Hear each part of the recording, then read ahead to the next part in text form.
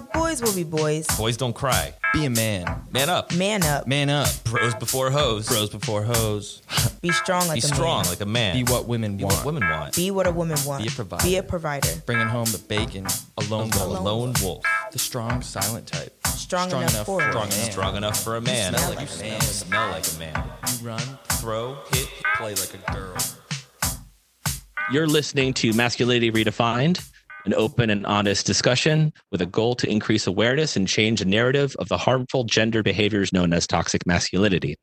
Hello, my name is Jason Carubia, and welcome to our live podcast and roundtable discussion. I'll be your moderator as we examine the social justice issue known as toxic masculinity. Today, I'm joined by a diverse and insightful panel of guests who intend to deepen the understanding and offer opportunities for changing during our uncertain times. First up is Ben Kroll. He a Southern Connecticut State University senior communication major with an advertising and promotions concentration and a political science minor. Ben is the co-chair of the YDSA, that's the Young Democratic Socialists of America, and captain of the men's rugby team. Next, we have Brady Agovino, a Southern Connecticut State University Honors College senior with a concentration in advertising and promotions. And the podcast welcomes again Sammy J, a social justice warrior and social media advocate for the LGBTQ community. Finally, we are joined by Dr. Janani Umamaheshwar, an assistant professor in the Department of Sociology here at Southern Connecticut State University. Her published research and teaching methods include criminology, gender, punishment, the life course, and qualitative research methods. Thank you all again for bringing your unique perspectives to our forum. I want to just jump in quickly, just say if anyone listening wants to ask a question, a great place to do it will be on our social media feed. On Instagram, it is at SCSU_CMS. If you are on our Twitter feed, we are at the same, at SCSU_CMS. Please post a question there. We are going to do a Q&A, so people who have posted Q&As within our Cisco web meeting, we're going to get to that in a moment there, so thank you for posting some questions. But also, I wanted to change gears on that vein of communication. I wanted to ask Sam this next question as well. So about toxic behaviors and basically how does it affect the way we talk to each other, the way we communicate? We have three communication majors here in the group here, and we're always talking about how we give and take information. But how do those behaviors change us in the way we communicate? Toxic behaviors create walls and like biases, and they don't allow people to like see past them. I think when it comes to, and when you say communicate, I'm going to take that, I'm going to use that broadly. And absolutely, actually, you can take it any way you want. Last night I was just tuning into a series of lives with like people of like the queer community, and like we were discussing just a host of topics, and one of the topics like were just like masculinity, femininity, dating in the queer community. And I remember asking one of the people that I was watching, I asked him, masculine or feminine men, like what do you prefer? And he kind of surmised that like it really doesn't matter. I think he said that it's really boils down to just the energy. I think how people present themselves, whether it's more masculine or feminine, just doesn't necessarily factor in ultimately. And I think that that's a thing, that's a thought that like blocked a lot of people from finding like their one true pairing, whether the case may be, because I feel as though people are so caught up in like this presentation and like what it looks like to the outside world, as opposed to just tuning into people internally. I think so when it comes back to how these toxic behaviors affect us, these toxic behaviors kind of create this utopia that just doesn't exist. Like you're like romanticizing like this idea of like masculinity, or this idea of like how somebody should act, and it's just not right. But there's so many ideas in my mind. Hold on, I'm trying to think.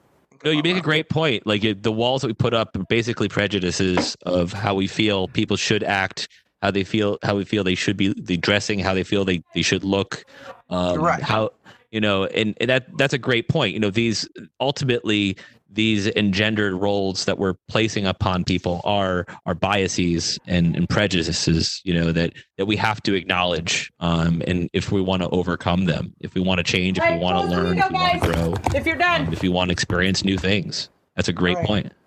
Experience people overall, especially like when it comes to like heterosexuals, intermingling with like homosexuals, and like that old idea that like some heterosexual men did not want to engage with gay men just because they felt as though they had nothing in common. Like, that's ridiculous. I've had an experience in which I was like I grew up with like my cousin predominantly, and her husband was like kind of like not a father figure. He was just a male in the house because he's married to my cousin. And I think over time, as I stepped into myself, I think just since I was a child, I've always been like more effeminate, conventionally. And as that started to like unravel as I grew up, right, he rejected me in very like blatant ways, like nothing like that was verbal, but just like how he acted. And like, when his wife, my cousin, would question him about like, why he just was so like besides himself when it came to just interacting with me and engaging with me. It was just that he felt as though I was being pushed onto him, being that I was living with them, and also that like there was nothing for us to there was nothing in common for us to relate to. And that just essentially like led to like me like not necessarily like it trickled down to my problems with men in general when it comes to actually knowing how to approach them, because growing up I've only had female friends, and it wasn't until like mid high school that like I actually had a community of gay men to relate to. And that was easy because like we all weren't interested in each other in that way. But like when it came to actually dealing with men that I was interested in, like I just didn't know where to start because the foundation wasn't there. All the men that I had dealt with in the past or lack thereof Is that window didn't still like open? help when it came to socializing and communicating with other men in general. It says backwards anytime the Barbies say something. Anyone else have anything to add regarding that? I mean, I know myself personally, I think everyone needs to kind of play a social tourist in terms of people experiencing new things, and especially with communication and language. You have to kind of try to learn a different language when talking to people. You have to seek out what is going on in their lives culturally, what's going in their lives emotionally. And it's kind of like learning a second language. We use that word communication code switching, where you can talk two languages at the same time and switch back and forth to more effectively communicate your point of view. And I think there's a lot of it with masculine behaviors. Sometimes, if to more effectively, communicate to someone who traditionally does exhibit more traditional masculine communicative habits, that's something you might have to do, versus sometimes where you have to be more, emotional, versus stoic, So it's a sad thing that we have to do that, but those expected norms make our communication, reinforced. And the only appropriate thing we can do, in my opinion, would be to prepare yourself, do your research, try to anticipate those problems so you don't have those conflicts. That's personally my point of view. Ben, go ahead. Yeah. Just kind of going off that, I have some personal experience like with a scenario like that where in my own life, the people I'm friends with and the communities I'm involved with are pretty aware of toxic masculinity and definitely like proactive in trying to not exhibit toxic behavior in that way. Like especially like the YDSA at school, that we're very conscious of these social issues and constructs, and that's a big part of what we try to organize in fighting. But then at the same time, this especially became apparent this last year as I was captain of the rugby team. I had to go into that environment, which is really hard to describe, just how like masculine and like hyper that dynamic can be at times. And then it ended up in this situation where I was expected to be, you know, the man of the men or whatever. And I'm just not really comfortable in embracing that role that much, because I honestly think a lot of it's bullshit. And I just don't support a lot of those behaviors as me. And I don't feel comfortable doing them. And so it created this situation where I wasn't able to be an effective leader because it's not that I couldn't do those things, but I don't agree with them. So Right. while I do agree with you that it is important to know how to communicate with different people, I think it's also very important to constantly be, you know, really thinking about what you're doing. Yeah. Because there definitely are behaviors that you don't want to indulge in when trying to cross bridges. Does that make sense? You have a great point. You have to be considerate. You really have to think before you speak. You know, if something you say can hurt someone, you know, then just don't say it. You know, it's okay to be silent. And that's a great point. I'd like to move on to just if you want to take a couple of questions right now. We did have a couple here within our WebEx session. No one's really said anything in the social media feeds, but if you still want to, go ahead and send any type of messages onto our posts in our social media feeds. But the couple questions we had here, I see Martin posted here that he says, with regards to our conversation about being handy in a handy household, you don't really have. He says when you are raised in a handy household, but you don't really have that feel for it, you may be seen as less than. You know, so that contributes to that pressure that people could experience. Yeah, I can absolutely understand that, Martin. You know, being in an environment where you have that pressure and you feel less than. We have a question here from Kay Michelle, who's one of our podcast hosts previously.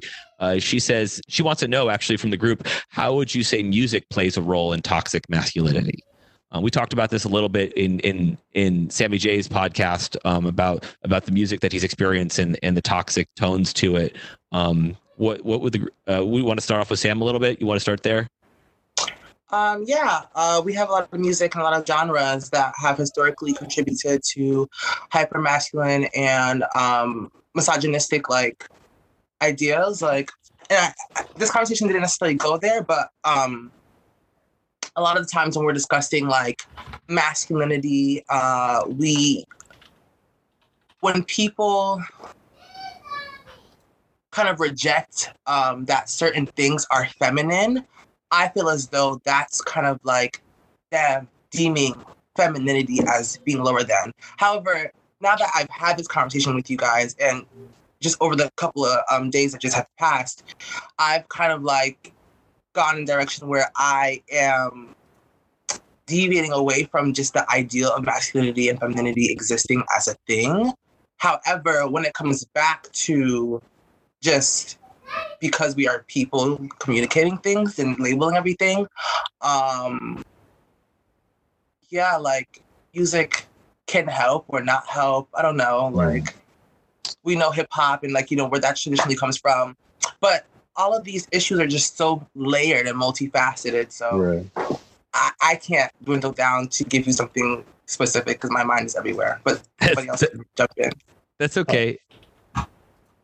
Culture is complex, I think. Yes. Music is complex. There's so many different styles of music, so many genres of music, and it makes you feel so many different things. I mean, one song could make you feel one way, and one song can make you feel another way. You know, atmosphere is also important. So you're listening to at a party or at a club is different than when you're listening in a car.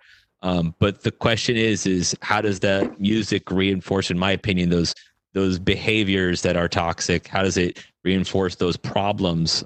We really have to think about what we're listening. Although the hook is nice, the message might not be the best for us as a society.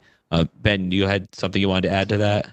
Yeah, so music and a lot of art in general, to me, I view it, I think, a little bit differently, where I don't see so much that music and art are necessarily the things propagating this, although I'm sure there are some people who do create things with that goal. In that case, I would say it's probably not art as much as propaganda. But Thank you. when it comes to representation of toxic masculinity in a lot of these art forms, I think that in my perception of it, at least, it's more of a reflection of society than necessarily the driver of those behaviors, if that makes sense. And it's really complicated because it's something I struggle with a lot, where like you'll be really into an artist or whatever, and this happens all the time, and then it comes out that they did something terrible, and it's kind of having to, and then like you look at their lyrics more deeply and you're like, wow, they were talking about doing this terrible thing, and I thought it was just them being expressive, but they really did this terrible thing. And then you kind of have to confront that. So it is really difficult to parse through. But I view music particularly as more of a culture's expression of itself than necessarily the thing that's creating that culture, if that makes sense. That's a good point. We create the music, not the music creates the culture. Going back to Brady's story, I have another question from John Zappi, one of our other hosts from our previous podcast. He asked, how can we make coaches or athletes more aware of the toxic language that is coming out of their mouths? Like, how do we change those behaviors? Actually, I'm going to tie this. I'm going to actually place this to everyone here, because the second question that I have here was from Jacob, which is very similar. It's like, how do we go about confronting toxic masculinity in our social conversations? Jacob, our other host from our previous podcast. But so that begs the question, like, how do we fight these behaviors? How do we change? How do we learn? And how do we change the way we communicate? 15 minutes. Good. Let's start. I like to start off with Sam, if we could, on that one. 15 minutes. I think. I think it just starts with calling it out. Like, people in our social dynamics, like with our friends, our family members, like we just like to be non-confrontational and just like this is my not have to make everything conflict. But honestly, it's gonna have to be, you're gonna have to get uncomfortable before you get to a place where everybody's comfortable. At the end of the day, like, you're gonna have to suffer or sacrifice your peace just momentarily to address these things, and then we can all come. I feel like first off, she and I can be friends. I feel like we fit and feel comfortable dealing with each other. She's like, I'm sorry. So I think it just starts with actually confronting it and not like letting it pass by. He said, "Don't worry, I have absolutely 2-year-olds." Bennetti, you're nodding your head very much.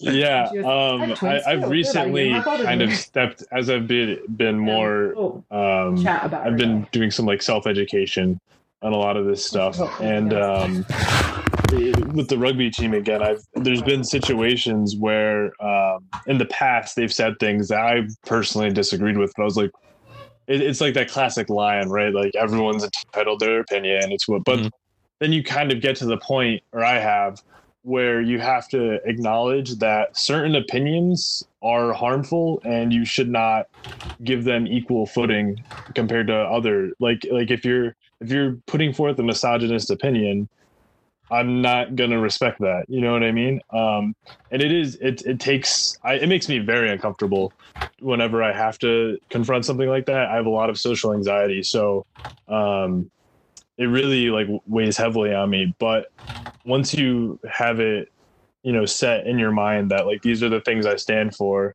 and it doesn't matter who it is saying something against this, if you stay true to that, it can help. But yeah, it is really the basic principle of staying true to the values that you espouse. And then calling that out and saying, hey, that's not right, and making people think about what they're saying. And it's unfortunate because sometimes people will build a resentment for you because of it, because they're like, oh, I have to watch how I talk around them. But for me, it doesn't bother me that much, because at the end of the day, I made you change your thinking. That's what I wanted to do. Whether you resent me for it or not is your issue. Right. Brady, do you have something else you want to add to that? Yeah, kind of to go off what Sam and Ben just kind of said. It starts with having the conversation, right? I think as athletes, as an athlete, we don't feel comfortable. Kind of what Sam said, in terms of talking about it because it makes us uncomfortable, but the only way to break down that barrier is by having that conversation and making it uncomfortable. Because once you do that, you're able to kind of then get to a place where everyone can kind of be on the same page and agree, about it and how it should be talked about and kind of the way that it should work, as Right. opposed to just these, like just kind of, once again, to come back to it, just these gender boxes being put on you and being forced upon you, just based off your gender. Yeah, it's a lot of finding that neutral ground. That's a great point that everyone's put out there. We just want to very quick veer off track for a second, and I want to give Dr. Umama Heshwar the final say in how we should probably combat this. But we had one quick question from our Twitter feed that someone wanted to know. This is from Claire on our Twitter feed. Was there ever a moment where people in the group second guessed something they did or liked because it was seen as more masculine, was not masculine or feminine? Was there ever something specific? Anyone want to take that? I will. Okay. Go ahead. Sorry, I think Brady's hand was up as well, so I'll let him talk. Thank you. Sorry. No, just all I was going to say is that I have, growing up through middle school and high school, I would babysit a lot. And, I'd babysit for family friends, for cousins, things like that. And I know that I used to kind of get teased about it specifically by my male friends, because of the fact that I was, like being I guess, quote unquote, a caretaker, which kind of goes back to, the fact that we put these labels on job fields and jobs and, gender biases about specific jobs. And, like, oh, if you can't be a girl and be a mechanic, or you can't be a guy and, work at a daycare, be a daycare provider, like, which showed in our research that is what people think, at least based off the data. And, it's not, it shouldn't be true. It shouldn't be true. I hope it's not true. But I definitely, got teased for that, in middle school and high school, because of the fact that, on the weekends, instead of, not every weekend, but some weekends, instead of, going out with, my buddies and, playing, tackle football in the backyard, or, playing manhunt, or, whatever it was, I was taking care of, of people's kids. Absolutely.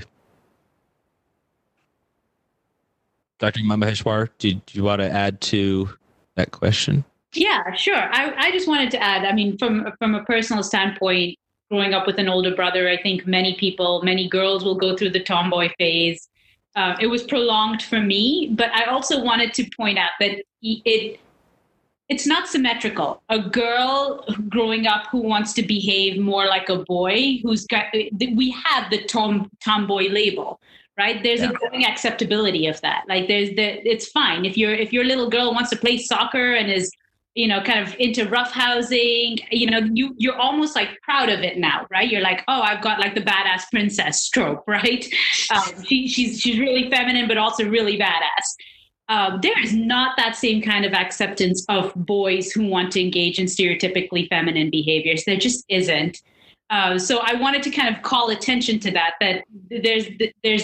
it's fine for girls to be tomboys, but the moment boys try to embrace feminine traits, they just get skewered with all of these derogatory labels. And I think that points to how restrictive our definition of masculinity is, that femininity is not as fragile, right? You can be a girl and be so many different ways and people are okay with it. But if you're a boy, you have to be this very specific way or else you're not good enough. Sam, I know we talked specifically about this in your podcast and you had your hand raised right there. Did you have something you want to say? Yeah, just bringing back to my upbringing, I've always liked traditionally like feminine things. And I've had to deal with like my fair share of family members telling me that, boys aren't supposed to do this, that, and the third.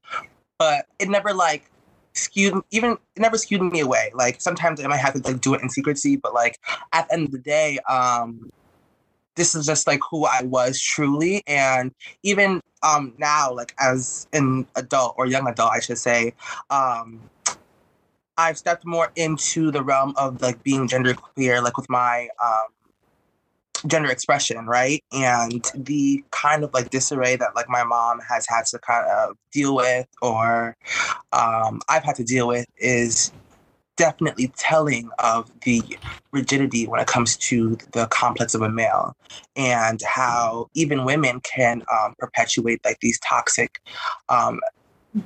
masculine ideals, and how like, you know, just when I think of like the times that I've put on something that's feminine, whether it may be a dress, a blouse, a skirt, whatever, the kind of shift in the reaction that I get is like a shift in like humanity, in a sense, in regard to like, what am I looking at? Like, you're not even like you anymore, but like at the end of the day, it's just a piece of clothing, and who I am and my ideals and what I think. Like, I'm still the same kid that I'm not talking, so if you need something, let me know. Me putting on a skirt and a P putting on pants does not change that. You know what I mean? So I think it just comes down to people needing to let people be people and define themselves, and stop contributing to these abusive institutions that don't inherently help anybody, whether you are masculine, feminine,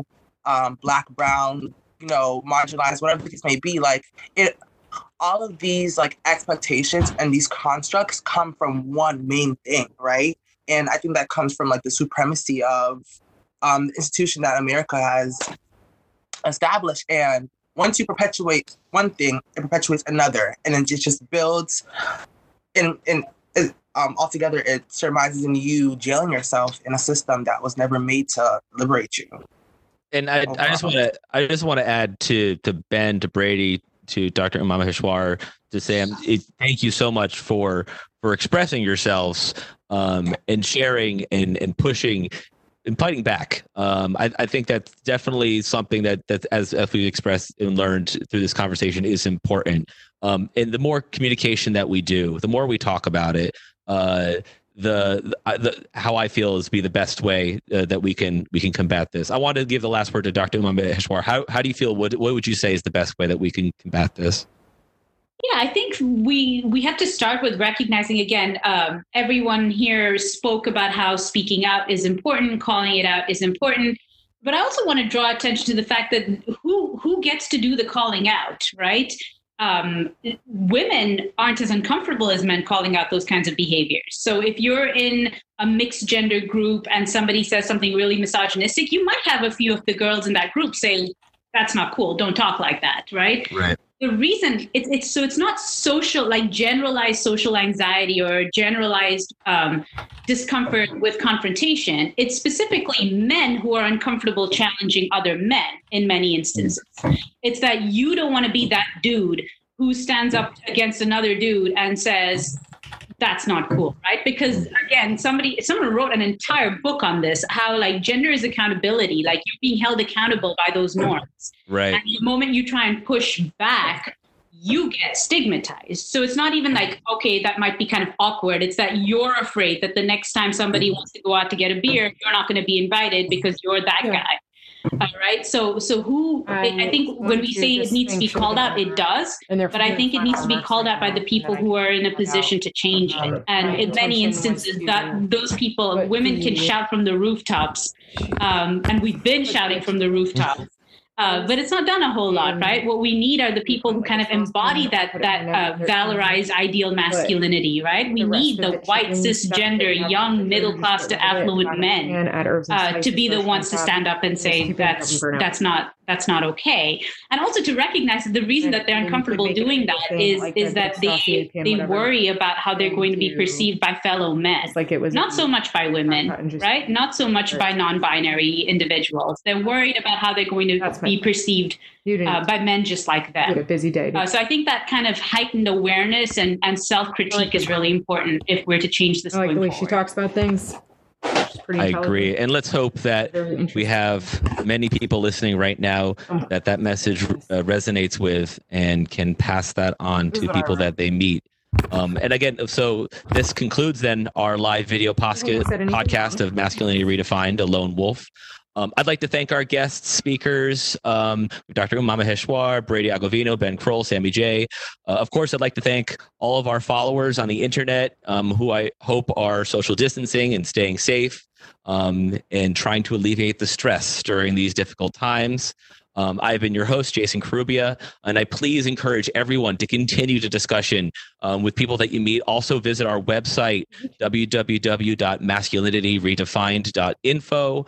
Follow our social media accounts on Instagram and Twitter. Again, that's at SESU_CMS. We do have a TikTok account as well. That's at Masculinity Redefined, and defined is DEFIND. Please follow those social media accounts. Continue that conversation with us. We look forward to seeing you there. Thank you again, everyone, and be well. Thank you for listening to Masculinity Redefined. Our producers were Kay Michelle, Jason Carubia, John Zabi, Jacob Miko. Music by Ben Kroll. This podcast was recorded at Southern Connecticut State University. For more information, check out our website at www.masculinityredefined.info.